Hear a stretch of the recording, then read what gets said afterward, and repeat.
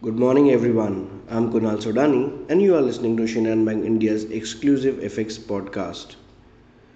Today, we have the ECB monetary policy, where the ECB is expected to take a hawkish stance, with interest rate hikes to begin in July as traders price in 75 basis points of hikes by September.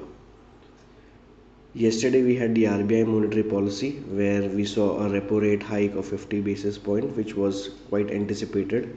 So, not much of a surprise. Focus remains on the inflationary pressure and thus concerns on three aspects, that is, food, monsoon, and Brent crude prices remains important to watch from here on. US inflation in the form of CPI is due tomorrow.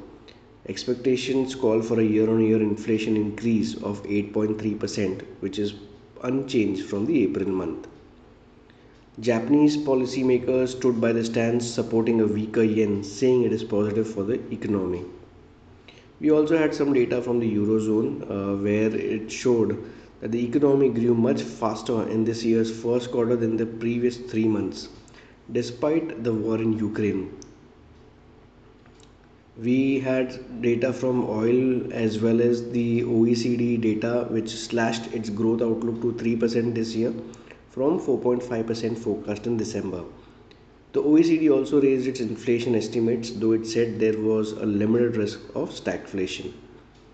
In terms of important data points to be watched, as we said, ECB monetary policy remains important, followed by a press conference, and unemployment claims of US will also be due today. Talking about the dollar rupee pair, we still feel the broader consolidation may continue, though the pressure still remains on the right side as Brent crude prices are sustaining above $120 per barrel. Thus, the expected range and the good support can be 77.55 on the lower end, while 77.90-95 is an important resistance on the right side. That's all from my side, friends. Thank you so much. Wish you all a very beautiful day.